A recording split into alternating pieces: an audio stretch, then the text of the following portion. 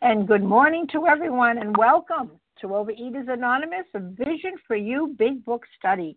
My name is Janice M., and I'm a grateful, recovered, compulsive overeater. Today's Friday. It's March 31st, 2017. Today we're reading from the Big Book, and we're in the chapter, There Is a Solution, and we're at page 20. And what we'll be doing is we'll start with paragraph 3. We're going to read that for context and continue for 5 paragraphs. Today's readers are the 12 Steps, Shannon B., the 12 Traditions, Cheryl R. Now our readers of the text will be Deb W., Devora S., and Jackie B. Now I have 2 share IDs for you. One is for yesterday, Thursday, March the 30th, 2017. Our 7 a.m. Eastern Time meeting is 9780. And the 10 a.m. meeting Eastern Time is 9781. Overeaters Anonymous is a fellowship of individuals who, through shared experience, strength, and hope, are recovering from compulsive overeating. We welcome everyone who wants to stop eating compulsively. There are no dues or fees for members. We are self-supporting through our own contributions, neither soliciting nor accepting outside donations. OA is not affiliated with any public or private organization, political movement, ideology, or religious doctrine. We take no positions on outside issues. Our primary purpose is to abstain from compulsive eating and compulsive food behaviors and to carry the message of recovery through the 12 steps of Overeaters Anonymous to those who still suffer. Our purpose, our sole purpose, OA's 5th tradition states, each group has but one primary purpose, to carry its message to the compulsive overeater who still suffers. At a Vision for You Big Book Study, our message is that people who suffer from compulsive overeating can recover through abstinence in the practice of the 12 steps and the 12 traditions of Overeaters Anonymous. I will now ask Shannon B. to please read OA's 12 steps. Good morning, everyone. This is Shannon B., recovered compulsive overeater in Athens, Georgia. These are the 12 steps of OA. 1, we admitted we were powerless over food, that our lives had become unmanageable. 2, came to believe that a power greater than ourselves could restore us to sanity. 3, made a decision to turn our will and our lives over to the care of God as we understood Him. 4, made a searching and fearless moral inventory of ourselves. 5, admitted to God, to ourselves, and to another human being the exact nature of our wrongs. 6, we're entirely ready to have God remove all these defects of character. 7, humbly asked Him to remove our shortcomings. 8, made a list of all persons we had harmed and became willing to make amends to them all. 9, made direct amends to such people wherever possible, except when to do so would injure them or others. 10, continued to take personal inventory, and when we were wrong, promptly admitted it. 11, thought through prayer and meditation to improve our conscious contact with God as we understood Him, praying only for knowledge of His will for us and the power to carry that out. And 12, having had a spiritual awakening as a result of these steps, we tried to carry this message to compulsive overeaters and practice these principles in all our affairs. And thank you, Shannon B. I will now ask Cheryl R. to please read OA's 12 Traditions. Good morning. This is Cheryl R. from Virginia. The 12 Traditions. 1, our common welfare should come first. Personal recovery depends upon OA unity. 2, for our group purpose, there is but one ultimate authority, a loving God, as He may express Himself in our group conscience. Our leaders are but trusted servants. They do not govern. 3, the only requirement for OA membership is a desire to stop eating compulsively. 4. Each group should be autonomous, except in matters affecting other groups, or OA as a whole. 5. Each group has but one primary purpose, to carry its message to the compulsive overeater who still suffers. 6. An OA group ought never endorse, finance, or lend the OA name to any related facility or outside enterprise, lest problems of money, property, and prestige divert us from our primary purpose. 7. Every OA group ought to be fully self-supporting, declining outside contributions. 8. Overeaters Anonymous should remain forever non-professional, but our service centers may employ special workers. 9. OA as such ought never be organized, but we may create service boards or committees directly responsible to those they serve. 10. Overeaters Anonymous has no opinion on outside issues. Hence, the OA name ought never be drawn into public controversy. 11. Our public relations policy is based on attraction rather than promotion. We need always maintain personal anonymity at the level of press, radio, films, television, and other public media of communication. And 12. Anonymity is the spiritual foundation of all these traditions, ever reminding us to place principles before personalities. And with that, I pass. And thank you much, Cheryl R. How our meeting works. Our meeting focuses on the directions for recovery described in the Big Book of Alcoholics Anonymous. We read a paragraph or two from the literature, then stop and share on what was read. Anyone can share, but we ask that you keep your sharing to the topic and literature we are discussing, and that you keep your share to approximately 3 minutes. Singleness of purpose reminds us to identify as compulsive overeaters only. Our abstinence requirement for moderators is 1 year, and for readers is 6 months. There is no abstinence requirement for sharing on topic. This meeting does request that your sharing be directly linked to what was read. We are sharing what the directions in the Big Book mean to us. Now, to share, press *1 to unmute. Once you are done sharing, let us know by saying pass, then press *1 to mute your phone. In order to have a quiet meeting, everyone's phone except the speaker's should be muted. Well, today we're going to resume our study, and we're beginning. The first reader will read on page 20. Paragraph 3 is going to be read for context only, which starts how many times have people said, and then she's going to read and comment on paragraphs 4, 5, 6, and page 21, paragraph 1. And I'd like to ask Deb W. to please start reading for us. Good morning, everybody. This is Deb W., recovered in Oklahoma. How many times people have said to us, I can take it or leave it alone. Why can't he? Why don't you drink like a gentleman or quit? That fellow can't handle his liquor. Why don't you try beer and wine? Lay off the hard stuff.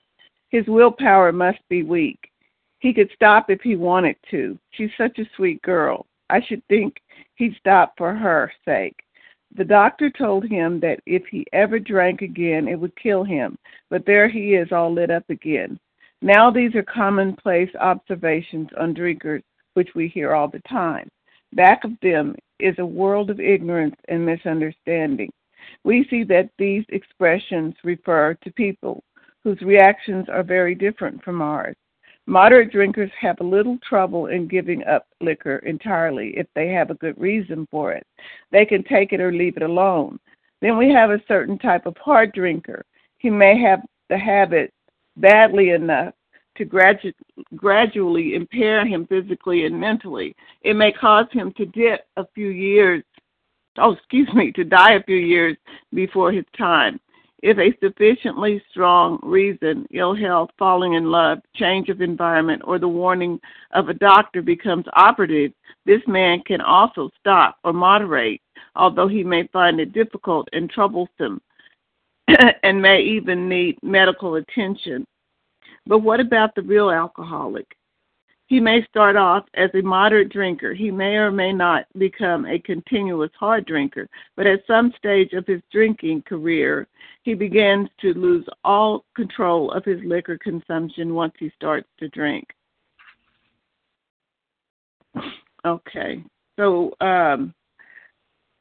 there's a few lines that just really kind of spoke to me reading these paragraphs. I love every paragraph in the big book, but this is one of my favorites. And what it is it says a world of ignorance and misunderstanding. And, you know, it sounds cruel to say that, you know, people are ignorant of a thing, but it is what it is. Even in our own fellowship, it takes a while for us to accept and admit that what we're doing is not what certain people do that don't understand it, that don't have the problem. What we're doing with food is not normal, and that it is a thing, if you're a real alcoholic, that very few people, if any, are able to control, you know, because it has stepped over the line of being a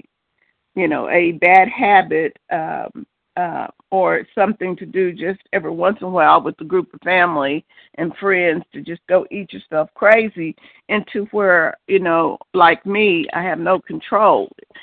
Certain foods I have no control. And honest to God, the foods that I can have can be obsessive and compulsive eating. You know, these different types remind me of I have a brother-in-law, Chester, who, you know, he really doesn't like to eat at all. Can you believe it? There are people that don't care for food. They eat for nourishment. And I listen to him, and he says there are a few things that he kind of likes, but as far as, you know, being that interested in food, he's not. And then I remember my mother growing up that always kept that big bag of candy back in the closet. In the holidays, we'd get all this candy in. We'd only see one or two pieces after dinner, and we weren't ever, you know, able to just eat it at pleasure. And she would gain weight, and then she would lose it, and then she would gain it, and she'd decide that she was a certain size, and she'd stop eating. And so, you know, but the real alcoholic, the real person that has the allergy of the body and the obsession of the mind. That's me. Unfortunately, it's me. I crossed the line at some point to where I no longer have control of the food once I start to eat it. The binge foods, the foods that, you know, set this allergy up in my system that, you know, I either, you know, don't want to stop eating them, or when I want to stop eating them, I can't. And the ignorance is that we can control this.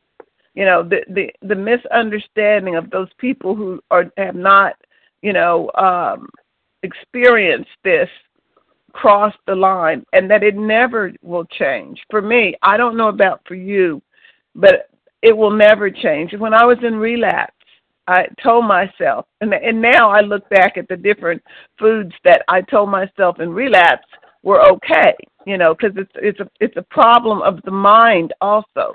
You know, I can't believe I was calling myself abstinent at eating the way that I was eating at that time, and having the foods that I justified, and, you know, me and my mind told each other it was okay to have. But now, today, you know, if I left the program, I would still have the disease, and it would be worse because it continues to grow. And with that, I pass. Thank you.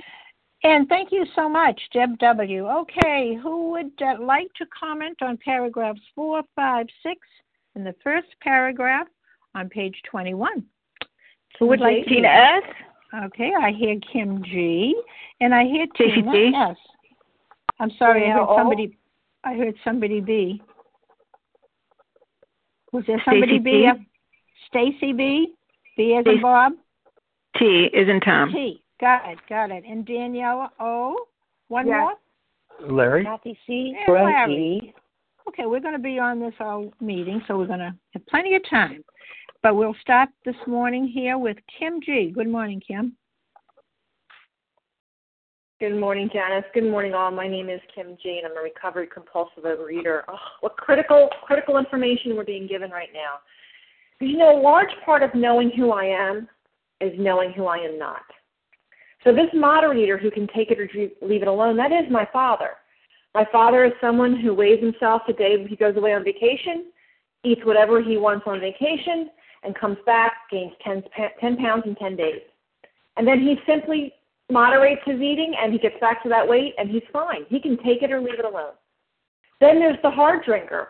This is someone who might even eat like us. Maybe they're one of our binge buddies, but they get diagnosed with diabetes, and they stop altogether. I can relate into that as a drinker. I didn't drink till I went to college. I drank alcoholically for 10 years. I was in a drinking and driving incident where I drove down the wrong way on a highway and almost killed me and my friend. I've never drank again. Now, if I had been caught that night, I'm sure that the law would have told me I was an alcoholic, and I would have gone to AA. I would have been told, don't drink, go to meetings, and I would have been okay. Because, see, I'm not an alcoholic of the type described in this book, so I don't need the steps. So the question is not who I am, but who I am not. I am not the moderate eater. That's not my experience. I am not the hard eater. That's not my experience. So when we talked about those questions yesterday, these are reactions of people very different than ours. It's important for me. What I do sometimes is think of something I don't have a problem in, and I try to compare that in. So, for example, I don't have a problem with shopping. And Costco, which is a warehouse store, is hugely popular in my area. And people have a lot of problems with that. People say they spend way too much money there and they can't control themselves. And what I think to myself is, oh, come on. You know what, just make a list of what you're going to buy and don't buy anything off your list. Or if that's a hard time, why don't you set a dollar limit? Say you're not going to spend more than $100 and don't spend $100. Or if that's a problem, why don't you just go to Costco every other month and limit it? And I think they're crazy that they can't do that. But compare that to what the questions were we had yesterday and what those people who don't understand what food does for me says to me. Kim, if you have a problem, just write your food down and don't eat off of what you wrote down. Or you know what, Kim, there's this point program. Set a number of points and don't eat above your point level. Or if you really, really have a problem with pizza, Kim, why don't you just go and have pizza every other month? I look at them like they're crazy because that's not my experience. So I think it's important today. Spend some time. Think about it. Moderate eater. Can you relate into that? Not can you relate into it 10 years ago, because maybe you were 10 years ago. Can you relate into it now? Because if you are that real alcoholic, then you are going to identify with this book, and you're going to need to do the work that's required in this book. And with that, I pass. And thank you so much, Kim G. Okay, Tina S., it's your turn. Thanks, Janice, for your service. Tina S., recovered compulsive eater, anorexic in Florida. Thanks, great shares. Yeah, you know, I remember first reading these paragraphs and thinking, boy, I want to be like that moderate drinker. I want to be like that hard drinker.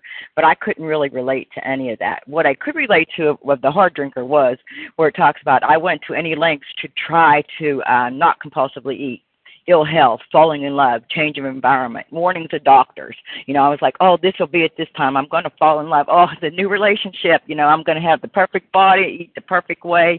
And I never had a clue. I never had the skill set to do that. And what I do know is I certainly relate to the real alcoholic, you know, the real compulsive eater. And, you know, I've been a compulsive eater since I can remember. 3 years old, you know, so I don't have that experience of maybe being a moderate eater at some point in my life. I was always a compulsive eater. And then later in life, I became anorexic. So, you know, I always had these skewed ideas about how I needed to eat or live, you know. And I say this a lot because it's the truth. It's not about because I'm also an alcoholic. So those are the ways I coped with life, you know, through drinking and eating or not eating. You know, I didn't know how to live. That was my problem, you know, and on my own, I still cannot live. You know, I need to have a power greater than myself who, through this book, shows me exactly how to do life one day at a time. And I'm so grateful that I don't have to be in these paragraphs and deeply in disease, which, some people are. And I'm so grateful that I have an opportunity to share this with others. If they want what we have, honestly, just like we do, they have to do what we do. And with that, I'll pass. Thanks. And thank you, Tina S. Okay, Stacy T. Your turn. Thank you. Good morning. This is Stacy T., recovering compulsive eater in Cleveland. Thanks for your service. And these couple paragraphs have stood out to me for years. And I wanted to be, like has been previously stated, I wanted to be the moderate drinker, even the hard drinker.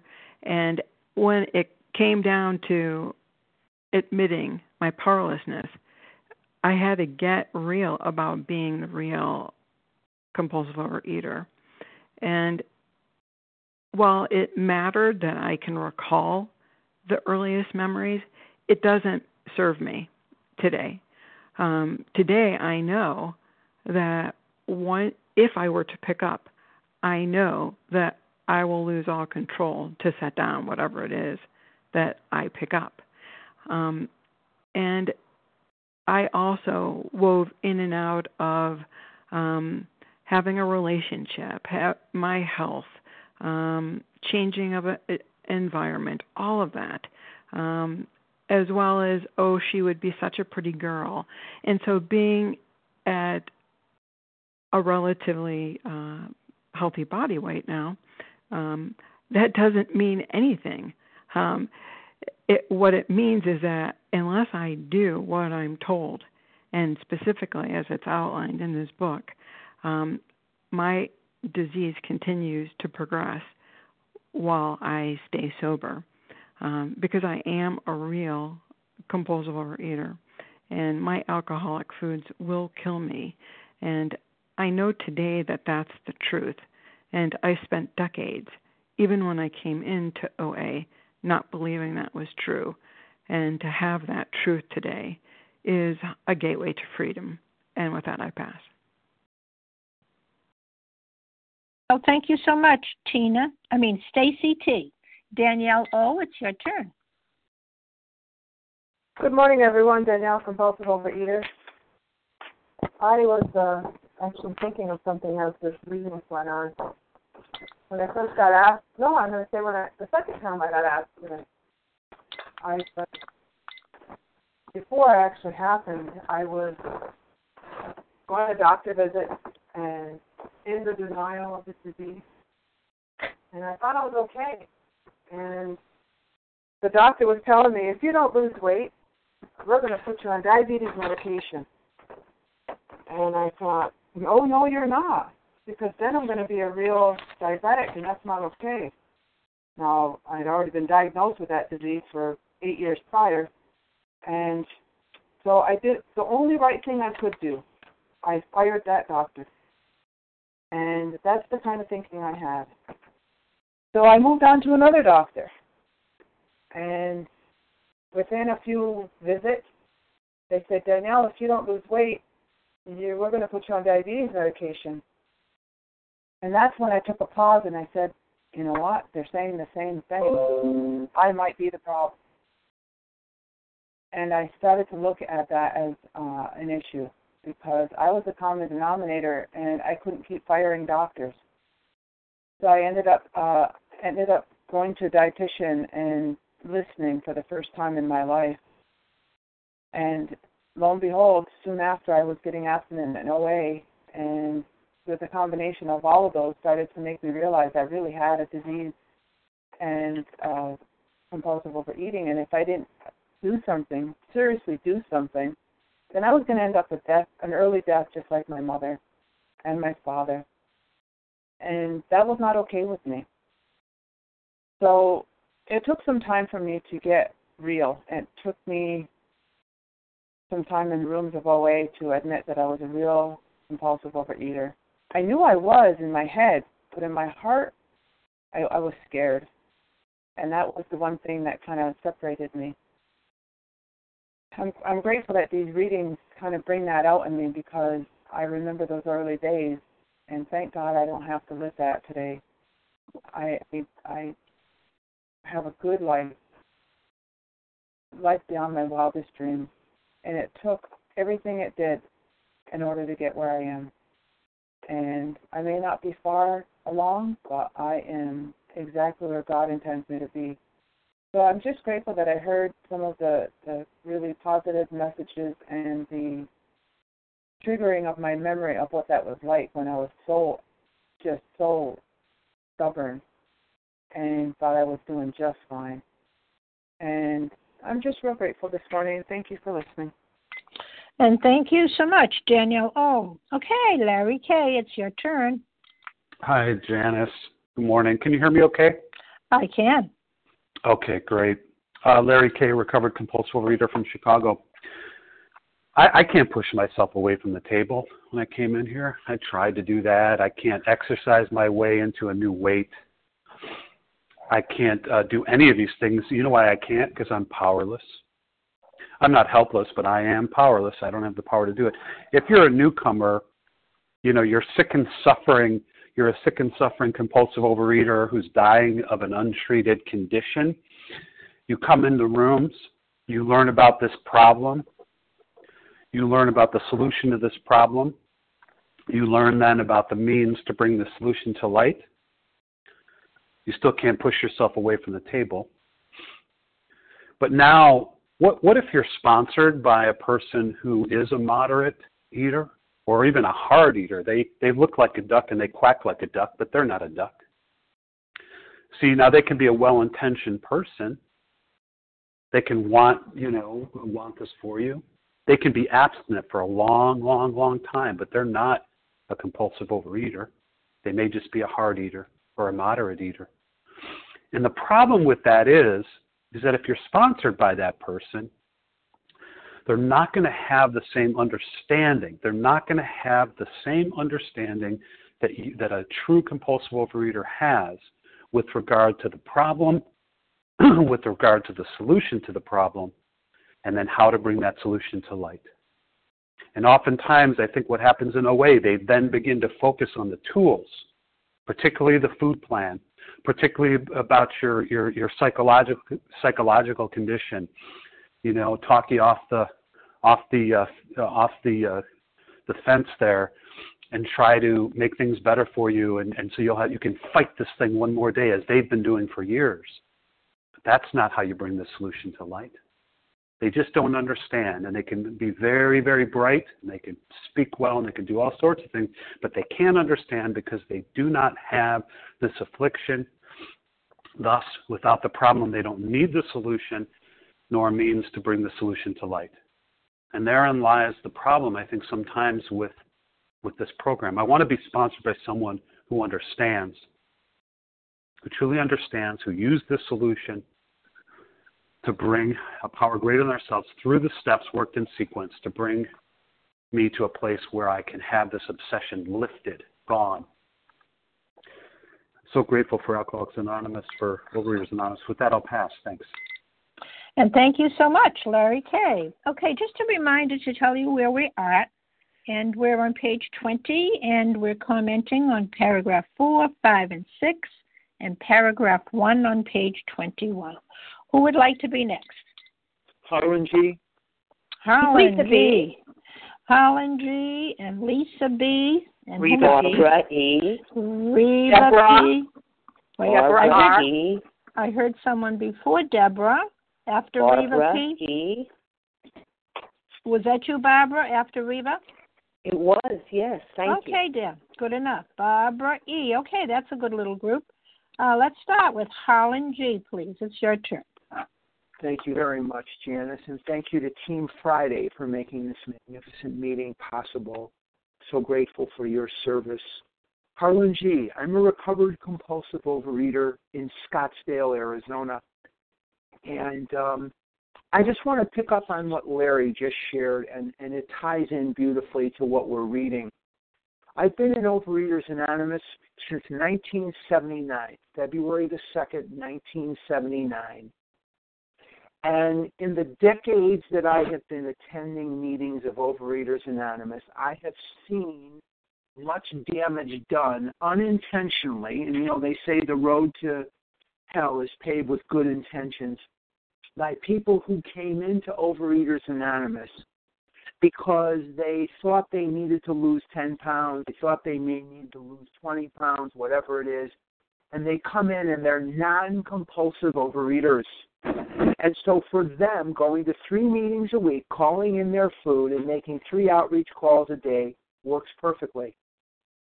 They can use some tools, not even all of them. They can use some tools, and they can stay completely free of compulsive overeating because they do not have this illness. And the sick compulsive overeater sees someone sitting in a corner identifying as a sponsor that's well put together, everything matches, they look great, and they say, "Will you sponsor me?" And the sponsor says, "Go to 3 meetings a week, make 3 outreach calls a day, and stay on your food plan." And the compulsive overeater tries that for a day or 2 or a week or 10 days, and eventually they fall off. And they call the sponsor crying, and they have a slip, quote-unquote slip, and the non-compulsive overeating sponsor says to the compulsive overeating sponsee, "You just aren't trying hard enough." And this goes on and on until one day we turn around and we say, "Where is so-and-so? They haven't been around for a year or 2 or 5. One of the things that needs to be in place for this message to be carried is the message has to have depth and weight. Depth and weight. And unfortunately, there's no way to legislate this out of OA. There's no way for us to tap someone on the shoulder and say, "Hey, you're not a compulsive overeater. What the heck's going on here?" But we have to make that connection to the person where the sponsor and the sponsee are convinced that the other person has the illness. That's part of the instruction in Chapter 7 is to, have a conversation with the person, see if they identify. And with that, I will pass. Thank you very much. And thank you, Harlan G. All right, Lisa P., it's your turn. Good morning. This is Lisa B. Can you hear me okay? B. Yeah, Lisa B., I can. Thank you. I'm a grateful, recovered, compulsive overeater in Greenville, South Carolina, and thank you for all the shares. I was looking at Step 1 in the AA 12 and 12, and it was telling me that in AA's pioneering time, it was really just the most desperate cases that could swallow and digest this truth. And it says that even these last gaspers often had difficulty in realizing how hopeless they actually were. But a few did when they laid hold of AA principles with all the fervor with which the drowning sees life preservers, they almost invariably got well. And then it says here that that many less desperate alcoholics tried AA but did not succeed because they could not admit their hopelessness. So I need to be able to admit my hopelessness. Then it goes on to say that in the following years that alcoholics who still had their health, their families, their jobs, even 2 cars in the garage, began to recognize their alcoholism. So they were spared the last 10 or 15 years of literal hell the rest of us had gone through. So the bottom was raised up on them to hit them, where they were. So I don't have to go to the nth degree. When I see that I am truly hopeless, I don't have to. But, this big book tells me that as a real alcoholic, the hopeless feature of my malady is that queer mental condition surrounding that first bite. It prevents the normal functioning of willpower. And that it tells me that if I am severely afflicted, there may be little chance that I can recover by myself. And it also tells me that I'm doomed. Many are doomed who don't even realize their predicament. So I don't know why I knew from a young age that I had a problem with alcohol and food. I don't know why. I think it caused such a great effect. It gave me such release in the way I felt. And there was such a huge variation of how I felt when I didn't have the food in me and how I felt when I had it. And it frightened me. And I could tell that other people did not have that experience. But I just kept it silent inside of me, and I went on through my life thinking that this is like a curse. I'll just have to live with that. So this big book tells me that I need to be able to acknowledge the hopelessness of this, that there is no other thing for me to try, and that to pick up these principles like a drowning person.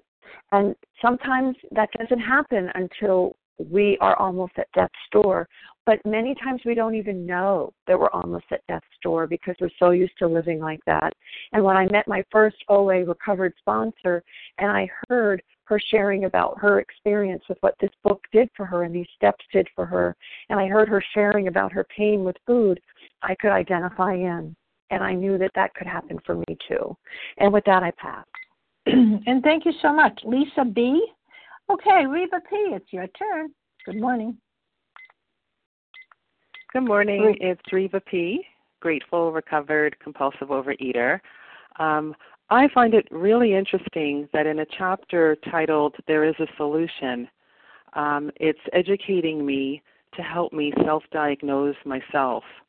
And that reminds me that even though there is a solution, and it's so powerfully written how, these 100 people have found a way out and recovered, why would I bother to do all the work that's laid out in front of me in the next chapters if I'm not a real compulsive overeater?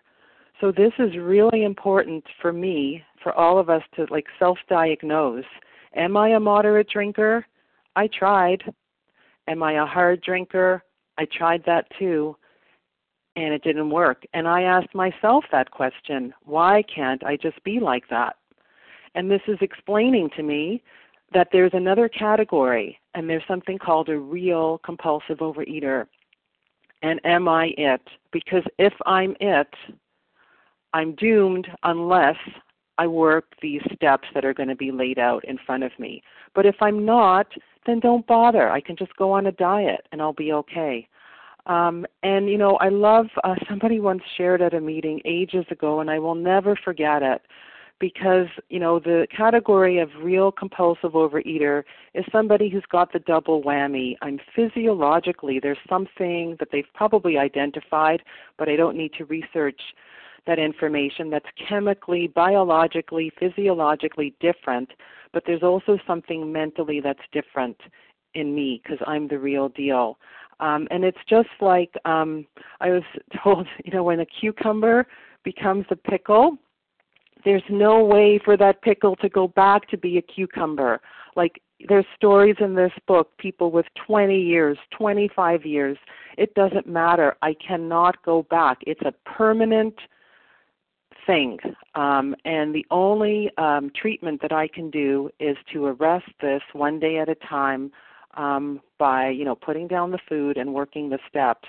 So I love the reminder and the questions. Am I the real thing? Otherwise, really, why should I put in the effort? And with that, I pass. And thank you so much, Reva P. Okay, Barbara G., it's your turn. Did you say Barbara E.? Barbara E. I said G, but it's E. Okay, thank you so much. Wow, so many thoughts going through my mind. First of all, thank everyone for their service. I was making my oatmeal this morning before the meeting, and I put my instant oatmeal, I should say. I put the water in the bowl, and I put it in the microwave, and it bubbled and bubbled until it got to the top, and I hit stop. And then I let it cool down, and I hit start again, and it turned in the other direction, and it bubbled and bubbled till it got up to the top, and I pushed stop and did the same thing over again. That's the way my compulsive overeating always has been. I was born a compulsive overeater. I never want just one. I don't want the sleeve either. I want the box followed by the gallon. And I've tried the experiment of being a moderate overeater. I've gone on a talc tour with my family all up and down the Pacific West. It was wonderful. And for the first 10 days, I was doing beautifully. But then the last 10 days, I ate everything in sight and everything out of sight.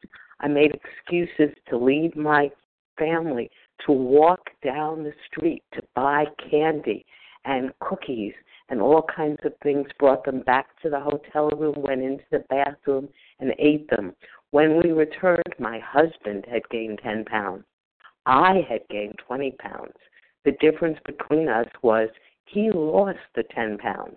He immediately moderated what he ate. I went on to gain another 100 after that. I can't stop once I start. I'm like that oatmeal spinning around in the microwave. I always experiment to see how far up it can go. I don't want to do that again. And I realize for me now, I thought I was totally self-reliant. I could do it by myself. All I needed was to be strong enough. But I couldn't. And I came into OA, and I did embrace the tools, and I did get a sponsor. But I also realized that there was a higher power, a power outside myself that I couldn't identify. And then a miracle happened. I believed that I could let this higher power, this creative intelligence, help me to make better decisions. And I do it imperfectly. I do it one day at a time. I am abstinent, but it's just by the grace of my higher power. And I realize and I embrace the opportunity to do the steps yet again, but do them really, completely with abandon. And I thank you all for this wonderful meeting. Have a good Friday, and I pass. And thank you, Barbara E. Okay, Deborah, it's your turn. I don't think I got your first initial. Deborah? Yes. Hi. Good morning, everyone, and happy Friday. There's, yes, the moderate drinker and the hard drinker, and then there is that real alcoholic, or for me, a real compulsive overeater. And I certainly might have started out, but I was thinking back on, in the doctor's opinion, they're talking about they cannot start drinking without developing the phenomena of craving. The phenomena, as we have suggested, may be the manifestation of an allergy which differentiates these people and sets them apart as distinct entities. And it has never been, by any treatment with which we are familiar, permanently eradicated. The only relief we have to suggest is entire abstinence. And the real compulsive overeater, when I work with a sponsee or a prospect anyway, I find that telling it what it used to be like, what happened, and what I'm like now, to let them know that I am the real deal, that I'm not just somebody in a small-sized body. I'm not the moderate eater, like Harlan said, goes to 3 meals a day, 3 meetings a week, or 3 phone calls a day. I actually, suffered from eating 144 chocolate chip cookies in 11 hours and various other things. I know this disease inside out, and I try to give it the depth and weight of which I've come, and now have the freedom of no food thoughts, that I am not plagued by it, that I live on a daily basis doing my best to expand my spiritual fitness and keep that up. The other part is that, I can't start without needing more. Was just reading in the man, in the story, It Could Have Been Worse, one of the books in the back of the 3rd edition, one of the stories, and he said 1 drink was not enough and 100 was too many, which is another way to describe. I like to share that it's just a nasty disease, and ask them about what the disease has taken them and what they're willing to do. As a real compulsive overeater, I have to go to any lengths and be willing to. And I never ask my sponsees to do what I wouldn't do or haven't done myself, actually. And from there, we grow and learn together. And yes, when I encounter people who are, think they can read the steps and get abstinent afterwards, and my time's up. Thank you. And thank you. Thank you for watching the time. Okay, we can take about a few more. Who would like to be next? Nessa R. Nessa R. Anyone else? Deborah K. from Leah Jersey. Wait a minute now. Nessa R. Vasa O. And I think I heard Leah. Jackie B. Deborah K. from New Jersey. Okay, let's try those 4 and see how it goes. Nessa R., it's your turn. Thank you. Good morning, Vision for You. It's Nessa R., recovered compulsive overeater in Toronto, Canada. I grew up with 2 people who ate like I ate. I had a best friend in elementary school who was obviously my eating buddy. But when we became teenagers and she started to become interested in boys, she decided it was time to lose weight, and she went on a diet and lost her weight. And to this day, 35 years later or more, she's still in a normal body. And then my cousin actually ate worse than I ate. He would have a 2-liter bottle of Coke and a family-sized bag of Cheetos for breakfast every day. I don't think I ever did that, or maybe just mercifully I'm blocking off the memory of ever having done that. But he truly ate worse than I did. And he did the same thing, One day he decided enough's enough. He went on a diet, lost all his weight, and also still in a normal body. And I thought, if they can do it, I can do it, especially my cousin, But I couldn't. And for decades, I beat myself up. I called myself names. I thought I was a total loser, a total failure, a poor excuse for a human being, the scum of the earth. It was, a total self-loathing for me. But then when I was properly taken through the steps, through the big book, and I really took the time to understand what was written in these pages and reflect upon that, these passages that we have read today explained everything to me. Of course, these 2 people were hard eaters, and they were very, very, very hard eaters, but they were not the real thing. They were not the real compulsive overeater. They had no allergy of the body and no obsession of the mind, which, of course, that was my lot in life, and that explained everything. And after like 45 years of beating myself up, of thinking, that it was all my fault and that I would never get it, and, I was doomed to live fat and unhappy, this explained it all. And, it really made sense. And it really, really made sense. So I had to do something different. For me, a diet like they did was not going to be enough. Of course it involved, changing what I ate, in order to become entirely abstinent and eliminate all the foods that were triggering my allergy. But in addition to that, I had to work my steps. I had to work the steps according to the big book in order to recover. They didn't have to do that. They didn't have to do that because they were not like me at all, even though I thought that's what it was. And with that, I pass. Thank you. And thank you so much, everybody, for the timing.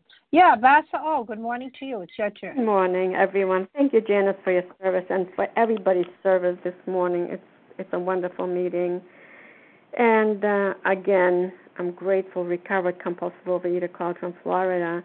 And I probably was born with the disease, but my disease didn't kick in until we came in America. I was like 15 years old. And I do believe if we had the food that we have here in America, I would have probably been, doing the same thing over there. But it seemed like food was much more acceptable over there.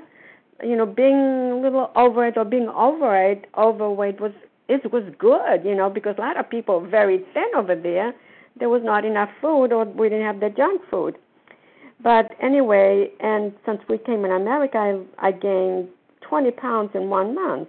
So that's when my addiction started, and and I had friends, they were very cautious, and we were looking in magazines, looking, how we wanted to be thin and looking good in clothes, and so it was all about vanity for me for many, many years, trying to control it.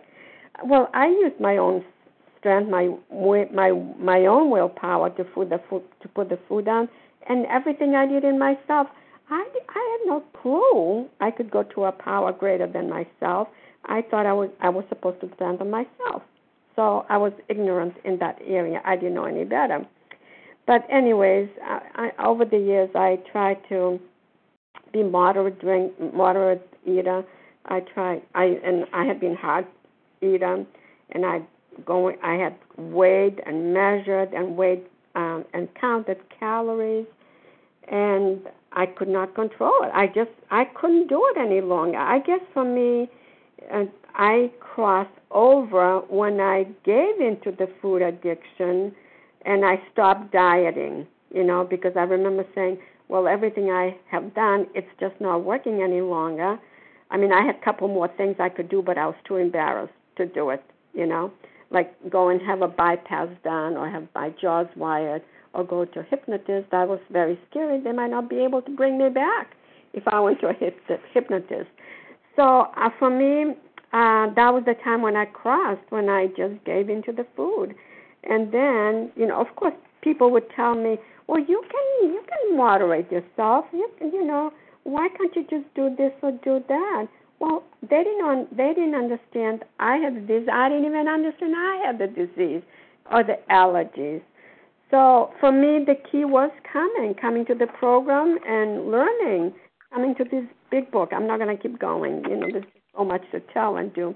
But this was the solution for me. This was the recipe. If I surrender to this program and to the steps, and it's going to work. And it has worked for 30 years. Thank you for letting me share, and I pass. And thank you, Vasa. Oh, okay. Leah M., it's your turn. Thank you very much. But what about the real alcoholic? I had to get an education about who and what I was, that I was a real compulsive overeater. And, this is not, about just studying the book like a research paper. And, it was through countless vain attempts of what was not working for someone like me. I didn't have an appreciation for who and what I was. For years, I thought it was lack of moral character. I had no willpower.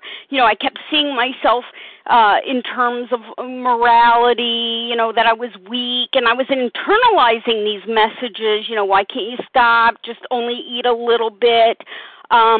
Meanwhile, I'm suffering in silence. I'm trying all the more to wrest control of the uncontrollable. And I was setting the stage for more failure and more self-loathing. And, the disease beat me into a state of reasonableness. I didn't have an appreciation for who and what I was, that I am bodily and mentally different, that there is something about me that sets me apart as a distinct entity. Beginning with the allergy of the body, he begins to lose all control of his liquor consumption once he starts to drink. I had to have an understanding that I have an abnormality of my body, which means that once I start eating certain kinds of foods, certain substances, I develop cravings which overpower me, and there is no satiation. There is only a desire for more and more and more. It's like throwing a match into a bucket of gasoline. Whoosh! It just takes off. I mean, there is, something in my body that is different, and you might not be able to see it, someone might not be able to observe it, but I feel it. It's like bells and whistles go off in my body. I had to understand and have an appreciation for all the substances, many, many, many, many substances that create that phenomenon of craving. However, I also have an abnormality of a mind, a mental obsession, the big book calls it, which means even when I stopped eating those substances, and I have stopped hundreds and hundreds and hundreds and hundreds of times, my mind persuades me that I can return to eating those foods which are killing me. Abstaining only, abstinence only, I always say it's like holding my head underwater. You know, I can only do it for so long before I need to catapult myself up out of the water and take a breath.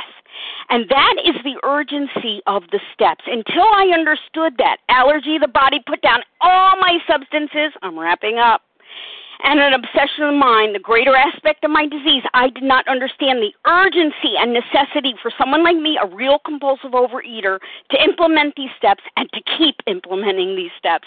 And with that, I pass. Thanks.